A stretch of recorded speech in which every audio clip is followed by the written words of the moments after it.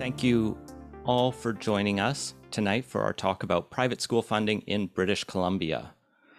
First, as we begin, as always, I want to acknowledge that I live and work on the traditional, ancestral, and unceded territories of the Coquitlam First Nation. My name is Ian Bushfield, and I'm the Executive Director of the BC Humanist Association. Tonight, you'll also be hearing from Adriana Tom, our policy researcher, who's helped out on much of this work and is responsible for many of the spiffy social media graphics you've hopefully seen on our Instagram page recently about private schools in BC. I see Dr. Teal Phelps-Bonderoff, our research coordinators, also watching along, so you can possibly hear from him in the questions if he wants to chime in. For those who aren't already familiar with humanism, it is a worldview that promotes human dignity and ethical fulfillment without reliance on the supernatural. Humanism is, quote, committed to education free from indoctrination, and we support the global declarations of human rights like the UN Convention on the Rights of the Child, which asserts that children have the right to an education, quote, on the basis of equal opportunity.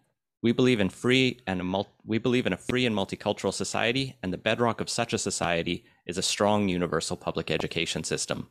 And that brings us to the topic of tonight's talk, private school funding in British Columbia. But before we begin, we have a few housekeeping notes. First, I believe your microphones have all been muted. Out of respect for everyone listening in, I ask you to please keep them muted, except at the end when we'll have some time for questioning.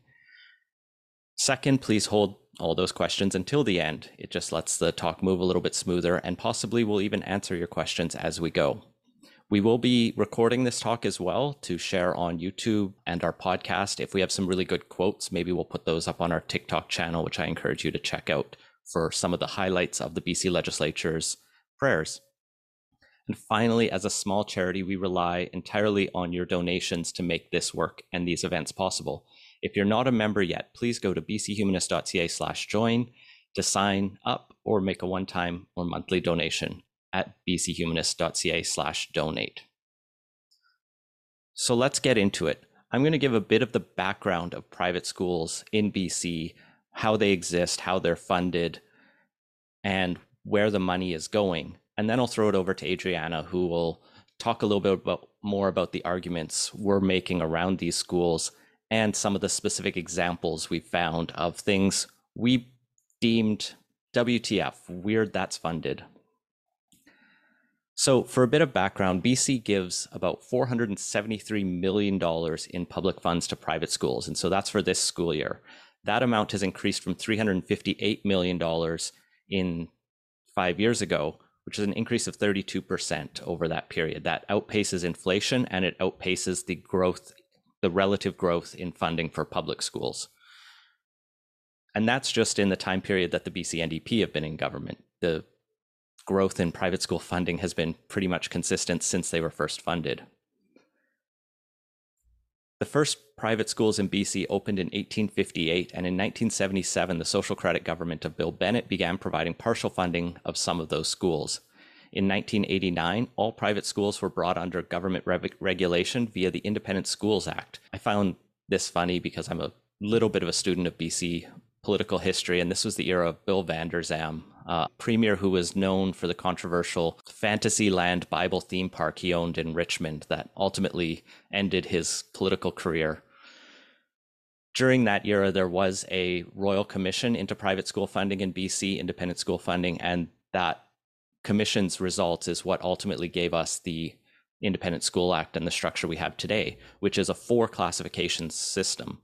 What I do find interesting about this is all private schools in BC are regulated. The government has the right to go in and inspect them. And I think this makes sense from at least most people's point of view, as these schools do look after children. And as we've looked around the world at the various scandals and abuse scandals, having some oversight of people who are responsible for children is probably the minimum we can do as a society. So most schools in BC, most private schools fall under either groups 1 or 2. Group 1 are the schools that get 50% of the funding of a neighboring public school. So that means if $5,000 a year goes to a student who goes to Vancouver, an elementary school in Vancouver, then $2,500 would follow a kid going to a private school in Vancouver. These schools must employ BC certified teachers, they must meet BC curriculum requirements, and they have to provide facilities that meet certain regulations. They can't just, do it in their basement. They have to have a properly regulated facility, a bricks and mortar school or an online school. The cost of running Group 1 schools as well cannot exceed that of a local public school. So they are budget limited to what a public school runs. And the idea there is they have to be more efficient, I guess. They have to make up the rest of that funding through tuition, and they probably don't want to charge more tuition than they have to. Group 2 schools have all the exact same rules, except they don't have that final one around funding limits, around their budget limits. So they can have operating costs as high as they want. The penalty is they only get 35% of the funding of a public school. So these schools have to make up the rest in tuition, and they don't really care how much they charge. So they tend to be your elite prep schools that are charging thousands, tens of thousands of dollars a year in tuition. Think your West Point Grey Academy, any of your fancy schools where all the students are in uniforms. Group 3 schools and Group 4 schools do not receive public funding. Group 3 schools, at least 50% of the students have to be of school age and have parents who live in BC. Otherwise, the school is a Group 4. So Group 4 schools are basically international and overseas student schools, and Group 3 schools are ones that just don't want to have certified teachers or follow the curriculum. They do have to have some outcomes that are overseen by the government, though. There aren't many of these schools and they don't get funding, so we haven't turned much attention to them. I'm not going to get too much into homeschooling in this talk. It's its own realm. There's an entire section of traditional homeschooling in BC. That's your most unregulated element of, if you wanted to teach your own kids your own way with as little government as possible, traditional homeschooling is for you. You just have to make sure you have declared that you are a traditional homeschooler, and then you can talk all about the dinosaurs you want. The final thing in the Independent School Act I will mention is that there is a requirement that every independent school in any of the classifications has to avoid programs that, quote, in theory or practice would promote or foster doctrines of racial or ethnic superiority or persecution, religious intolerance or persecution, social change through violent action or sedition.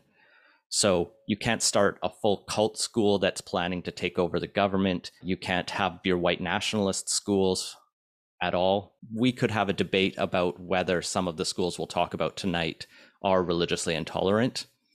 The government has deemed them not by the fact that they are, approved and still running. But that is in the law, and I don't know of many cases. We haven't looked into whether that's been invoked, but it is an interesting aspect. So what does it actually mean to be inspected, though? The government has, within the Ministry of Education, and many of you who have written letters kindly on our behalf to your MLAs will have gotten a response, possibly a form response from the deputy director, the deputy inspector of schools. There is a chief inspector of independent schools. This is the bureaucrat who oversees the Department of Independent Schools within the Ministry of Education. A few years ago, we dug up some reporting and pieced together a little bit more to figure out who these inspectors are and have been over the years, because it's a pretty prominent job if you are basically the person who is deciding which independent schools get to operate, get money from the public, and so forth. Going back to 1985, which is actually before I was born, there have only been 5 inspectors in BC history. The first was Gary Ensing. He came to be a bureaucrat after working for the Society of Christian Schools of BC and for the Federation of Independent School Associations, which was the lobby group and still is the lobby group for private schools. He was appointed as the first inspector in 1985, and he served in that role till 1998. He was not the first nor the last Christian to serve in the role. In fact, every inspector has come from Christian education. The second one was Jim Beek, who was a former principal of Timothy Christian School. He was inspector from 1998 to 2005. Susan Penner followed him. She had been principal of White Rock Christian Academy and Credo Christian High School, and she served from 2005 to 2009. Then we got Ed Vanderboom. He was ironically Susan Penner's vice principal at White Rock Christian Academy, and he also was a principal at Credo Christian High School from 2009 to 2011.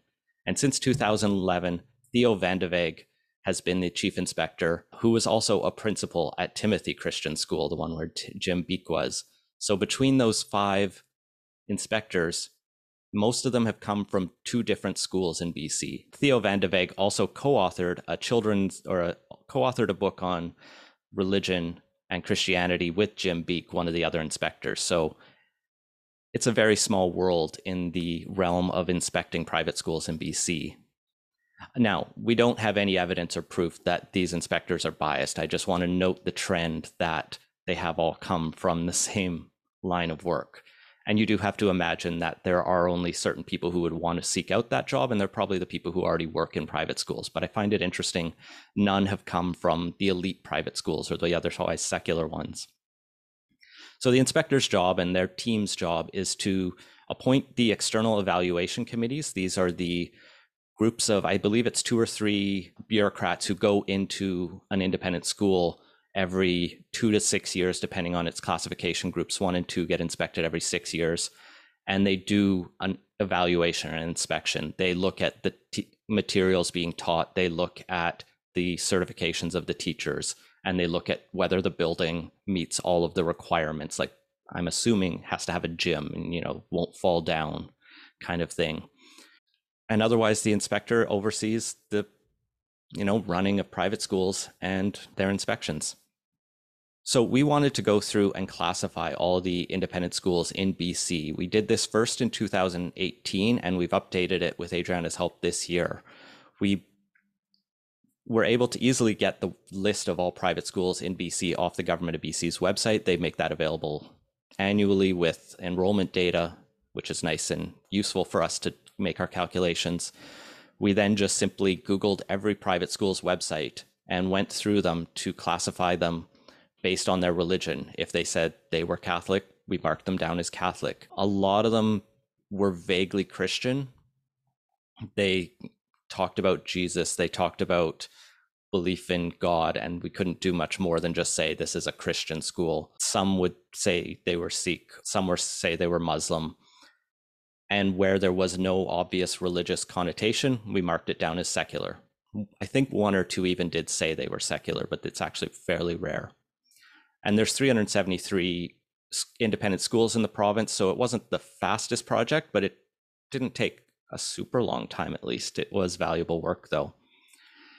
Using then that enrollment data, the number of students in every school, and the funding rates, which is available on the government's website for each district, we can easily calculate how much money goes to that school as an estimate. There might be some adjustments based on students with special needs sometimes get additional money, and we don't have that data. But this is a good back of the envelope estimate, I think. The one thing I do want to note is one special kind of Group 2 school that is out there that we realized partway through this are the Indigenous schools. There's about a handful of schools, about a dozen or just under, where we had classified them as Indigenous because they were based in Bella Coola. They have some, as an example, would have iconography of the local First Nations, or would, directly say they were run by the local First Nations.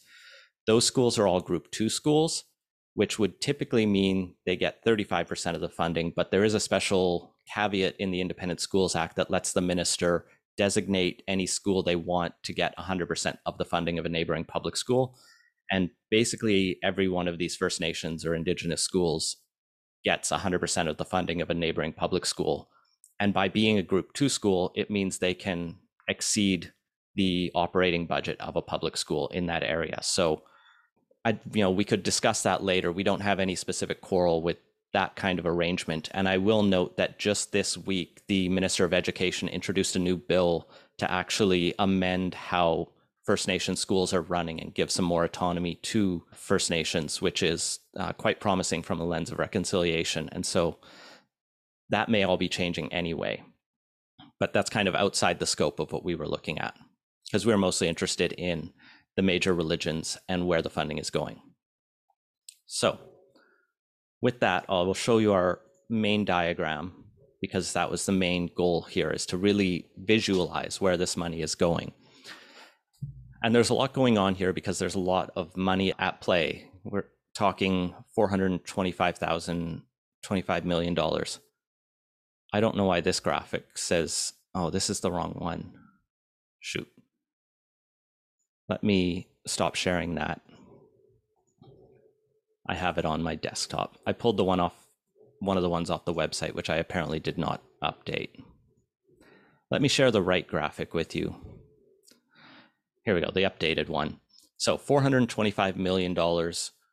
We couldn't account for some of the money that, you'll remember off the top, I said it was closer to 470 million in total. We figured out where about 425 million goes.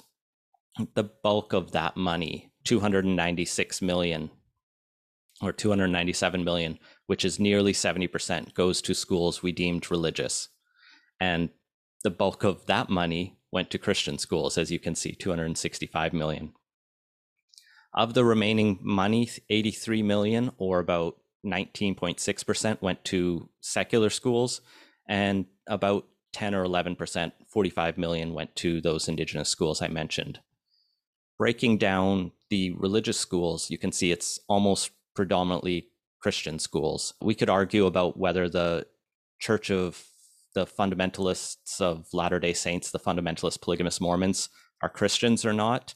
It's one school that got $630,000, so it doesn't make a big difference in our math. I think they consider themselves Christians, and some scholars do. A lot of Christians don't. I put them in the other religions because they're funny, let's say. Among the Christian schools, most of the money went to, it was either Christian, not specified, 145 million, or Catholic schools, $104 million. This is very similar to the numbers we found in 2018. I think maybe a tiny bit more went to Christian schools than otherwise in the previous realms. There were actually a surprising number of Mennonite schools in the list that we were able to determine, as well as Seventh-day Adventists. They were basically the only two kinds of schools we could really identify. I think there was one Anglican school that was pretty large. Of the non-Christian religions, the largest amount of money went to 8 Sikh schools that received $20.9 million. That accounts for about 4.7% of the, or 4.9% of the money. Sikhs make up 4.7% of British Columbia's population, so there's a nice mirror there. There were 7 Muslim schools. They received 1.4% of all money, which was $5.8 million. And there's about 1.8% of BC is Muslim. And Jewish schools, there are 5 of them, and they received $3.8 million, 0.9% of funds, 0.5% of the province is Jewish. Now, 70% of BC is not religious according to the census, and 93% of religious people are not Christian in this province. So there's a big discrepancy in where the money is going in terms of the religious makeup. I want to come back to this Mormon school, this FLDS school. It is the Mormon Hills School in Bountiful, BC. It has 109 students this year and will receive about $632,000. We have filed a Freedom of Information request on this that we're hoping to hear back from to see a bit more about this school. I've read one in the past. The school is run by, or it was originally founded by Winston Blackmore. I think it's now run by one of his relatives. It might be his son or his brother. There was another school in Bountiful Elementary Secondary School. That one was run by Warren Jeffs, the other convicted polygamist of the community, but they had split. That one was shut down in September 2012. It doesn't have a good website, so we can't tell you what they're doing there, but hopefully we can learn a bit more from the inspection reports and the correspondence they've had with the ministry. Let's dig into the secular schools for a second. These are basically 2 different kinds. There's the Group 1 secular schools, which are mostly Montessori, Waldorf, or sometimes special needs schools. An example I like to use is there's a school called Fraser Academy that was near where I used to live in Kitsilano, not to be confused with the Fraser Institute. The Fraser Academy was a school, I believe, for students with learning disabilities. There's a good argument for having schools like those in our society if those students do not feel they can be accommodated in the public sector. What I want to focus in on is the fact that $45 million went to Group 2 private secular schools, which are largely the elite schools. When we broke down all of the Group 2 schools, there were 47 in total, excluding the Indigenous schools, and 42 of those were secular. So there were only 5 group 2 schools that we classified as religious. And they may have just been the more historically religious, but more for like the religious elites, I guess. So the fact is most group 2 schools are secular, and most of the basically all religious schools are group 1s. I'm going to stop sharing that now. I'll turn it over to Adriana in a second, but I just want to close off with a few points before turning it over to her. We've done polling on this, and British Columbians overwhelmingly agree with us that we should end funding of private schools in BC, particularly the religious and elite private schools, which if you'll read the letter we've drafted, that's what we're focused on. When we asked this question in our 2016 poll with Insights West, 63% of British Columbians opposed funding secular private schools and 70% opposed funding going to religious private schools. Insights West did the same poll pretty much in 2019 for another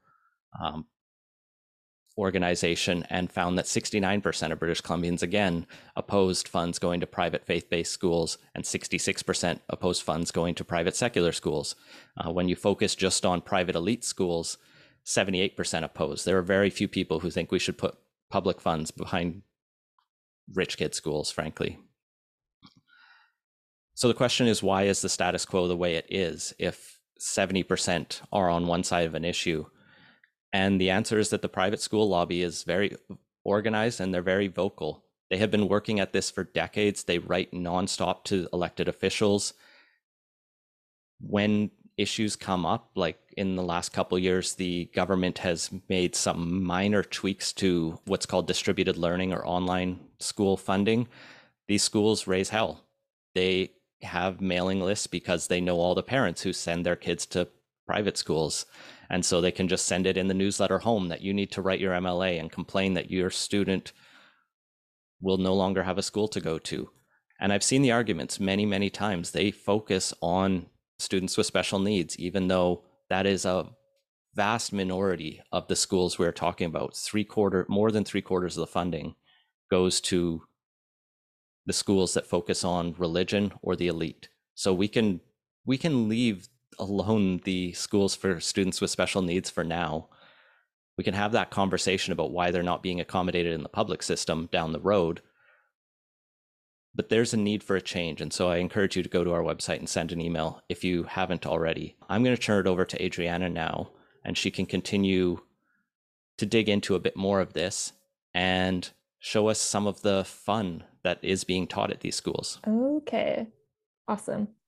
So just overall, why are independent schools bad as a review? They uphold barriers that segregate society and along sectarian and socioeconomic lines. And kind of like breaking that down, some specific key points are that, as we saw, many of these schools are religious, many charge prohibitive tuitions, and also many participate in discriminatory practices. And I had the absolute pleasure of going through the websites and handbooks and constitutions and social media pages, a number of these schools, and I found some pretty weird and also kind of enraging case studies, things that are going on in BC independent schools. Kind of the first notable category of findings was schools that had the protection of heterosexual marriage kind of enshrined within their kind of constitutions or handbooks, which seemed kind of weird given that, schools are places of learning and, including kind of statements why heterosexual marriage is like important.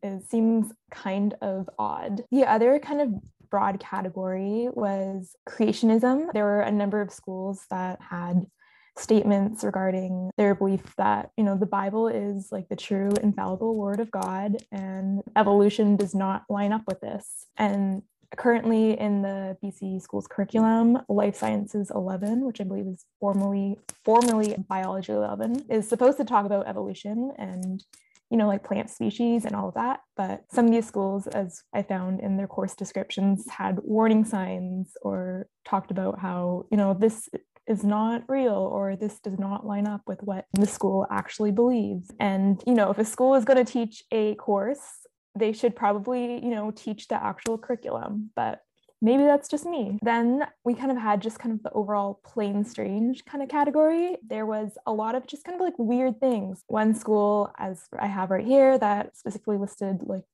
students are not allowed to like mention or have materials pertaining to the horror or occult. So they need to leave their tarot cards at home. Some weird things in admission policies at Pacific Academy. One of the admissions categories was whether or not a student could speak in tongues. Another weird one too was for Seminary of Christ the King. This is a school for young men discerning whether or not they are interested in becoming a priest, and they specifically asked whether or not there is a history of mental illness in the family, which seems kind of weird as well. And just a number of kind of other weird things. Schools asking for the marriage certificates of teachers they were looking to hire, or parents as well. One place that did not, they specifically included that they don't celebrate Halloween.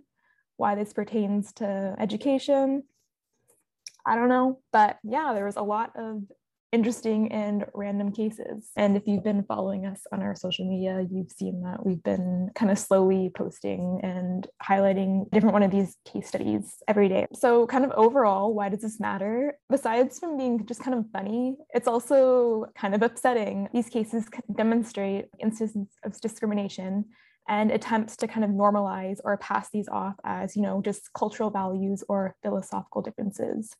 And the Independent School Lobby, the Federation of Independent Schools Association, they develop a lot of kind of guides for schools in crafting policies and constitutions. And one of their ones pertaining to discrimination, I have listed right here. And this is kind of their example, but saying that, they will protect against students against harassment, bullying, discrimination, all that. But they also are wanting to remain consistent with their own cultural philosophical values, which doesn't really seem to add up because, you can't claim that you are looking out for the best interest of your students while actively promoting policies that go against that. So just some kind of a few things, if you are feeling a little upset about this, some things that you can do to get information and learn more is look at our latest findings. We have a number of blog posts that kind of break down independent schools funding, as well as a number of these case studies. We also have a handy tool on our website that allows you to send a letter to your MLA. You don't even have to write the letter out yourself. It's right there. All you got to do is click send. And yeah, that is all I have. So I'll just touch on a couple of the common arguments that I've come across and that come up quite regularly when we're discussing this. I think the biggest one is this idea that parents should have choice or families should have choice. And it's such a weird argument to me because it's the students and the children who don't get talked about in this framing is this parents' rights or this parents' choice matter. When we focus on choice, we're not asking what's best for the student. We're not asking what's best for the child. In some of these families would say that, their student with special needs does need a better school, and that is for them. But in many of these cases, what they're talking about with religion is what the parent's religion is, and the child doesn't really get a choice in that situation. Nevertheless, this idea around choice doesn't really answer the question. Baked into choice is this idea that the market can help us develop better schools. I've seen it written back to me that, we need innovation and competition in schools to see what the better outcome is. But schools and education is not like a cell phone. They don't get better through market forces. It's been tried in many different countries. That's not to say that government always knows best. Bureaucrats often don't. It does take a society caring about our education system to make it better. But schools are a very slow process to change. It takes 18 years, or we teach a child for 12 years in public education, right? A quick change won't be reflected for quite a while. I knew this in England, where I lived for a couple of years, and they would change education policy drastically every 3 or 4 years when a new government came in. And they had no clue what was working. So they just kept testing things and everyone just got demoralized and it broke the whole system. So I don't personally think that's quite the right solution. But even if you do think the market is the best way to improve education, then why are we subsidizing the market? If we're free marketers, why are we intervening in the market and subsidizing these private schools? We should let them compete themselves and focus. And if they are that much better, they will prove it, which kind of ties into this question and claim that private schools sometimes do produce better results. And we have tried to test this, and we've tried to look around for good empirical studies of this, and there aren't many. There's some claims around standardized testing, but there's a lot of criticism of those that, number one, private schools select which students they want and deselect ones they don't want, which immediately gives you a different sample versus a public school has to take everyone. So a private school can expel a kid, a public school can't most of the time. This means you have a very different baseline. The kids who go to private school do tend to be better off socioeconomically. And that means they end up doing better because most results we see across these things show that. And finally, standardized tests are just actually not a great way to know what a student is learning. You can just have a private school teach to the test, and that doesn't show that we've made better, critical thinkers, which is a key part of the new curriculum here in BC. I think the strongest argument in favor of independent schools and the system we have are the students with special needs and those families who generally don't feel they can be accommodated in the public system. And I do think that highlights failures of our public system that we need to continue to challenge and push back on our government to make it more inclusive.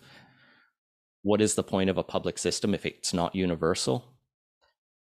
But as I mentioned, those are not the majority of schools. The majority of schools are ones for religious students. They are ones for the wealthier kids, wealthier families. And even among the secular ones, many of them are for Waldorf and Montessori's. And that's just a different educational style, which you could probably just argue they could pay for out of their own pocket. So there is more we can do in the public system. We should have more innovation. I do like, personally, the idea of where we seem to be heading in terms of Indigenous education and autonomy. And maybe there is more room to think about that around children with special needs within the public system. And finally, there's this kind of claim that private schooling represents the diversity of BC, or that these private schools kind of promote diversity in some way by allowing communities to have those options. And I think our stats prove otherwise, that these schools are primarily just schools for Christians. It's just ways for Catholics and fundamentalist Christians, mostly evangelicals, to get some government money to teach their kids creationism and to hate the gays. Now, not all of the schools did that. We did not find that in every case, but we only looked at their public materials. We don't have spies in the classrooms because we're just trying to do a quick and easy overview. But what ends up happening in these cases is we are segregating society, as Adriana points out. We are breaking people up into little enclaves, and it kind of undermines pluralism and it undermines multiculturalism. We can respect multiple different viewpoints within a public system without having to have everyone have their own little corner. Research in the UK by Humanist UK and work done in the US shows that claims of school choice are really just a myth for most families. Even with subsidies and vouchers, the choice is really only available to the wealthiest segments of society. If you're a poor working class family, you don't have the time and capacity to fill out applications and shop around and drive your kids to private school. You're just going to have to put them on the bus to the nearest or send them to the nearest public school because it's becomes the common denominator. And that's one of the things that, personally frustrates me about private school funding is it creates what Adriana called the two-tiered system, where there is subsidized schools for people who can afford it, but then there's the public system becomes a denominator rather than an aspirational goal. So I think we do need to fight for our public education system. It's something that humanists have long supported, the idea of promoting education. And this is a part of it. Thankfully, it's a small part of our funding system in BC. The BC Ministry of Education budget is about $7 billion, and this represents 470 million of that. But it's not insignificant. The extra money put in over COVID is less, I believe, than the amount we're putting in to private schools. So that gives you a sense of it. So we do need you to keep pestering your MLAs. We know that the private school lobby keeps pushing on this. I know you will have gotten those responses from bureaucrats. That's what they have to do. They have to send something to show they've acknowledged you. You don't need to write back to him. It's not the bureaucrat's job to change this. It's the politician's job to stand up for what the people believe in. So try and if you get a response from your MLA or from their constituency assistant, try and get a meeting, try and get in there, talk to them, make your case in your own words. We'll be rolling out some additional information and tools to help you in those meetings. But we need to get better at talking to our politicians and to one another about why we think this is important. So I'll wrap it up there.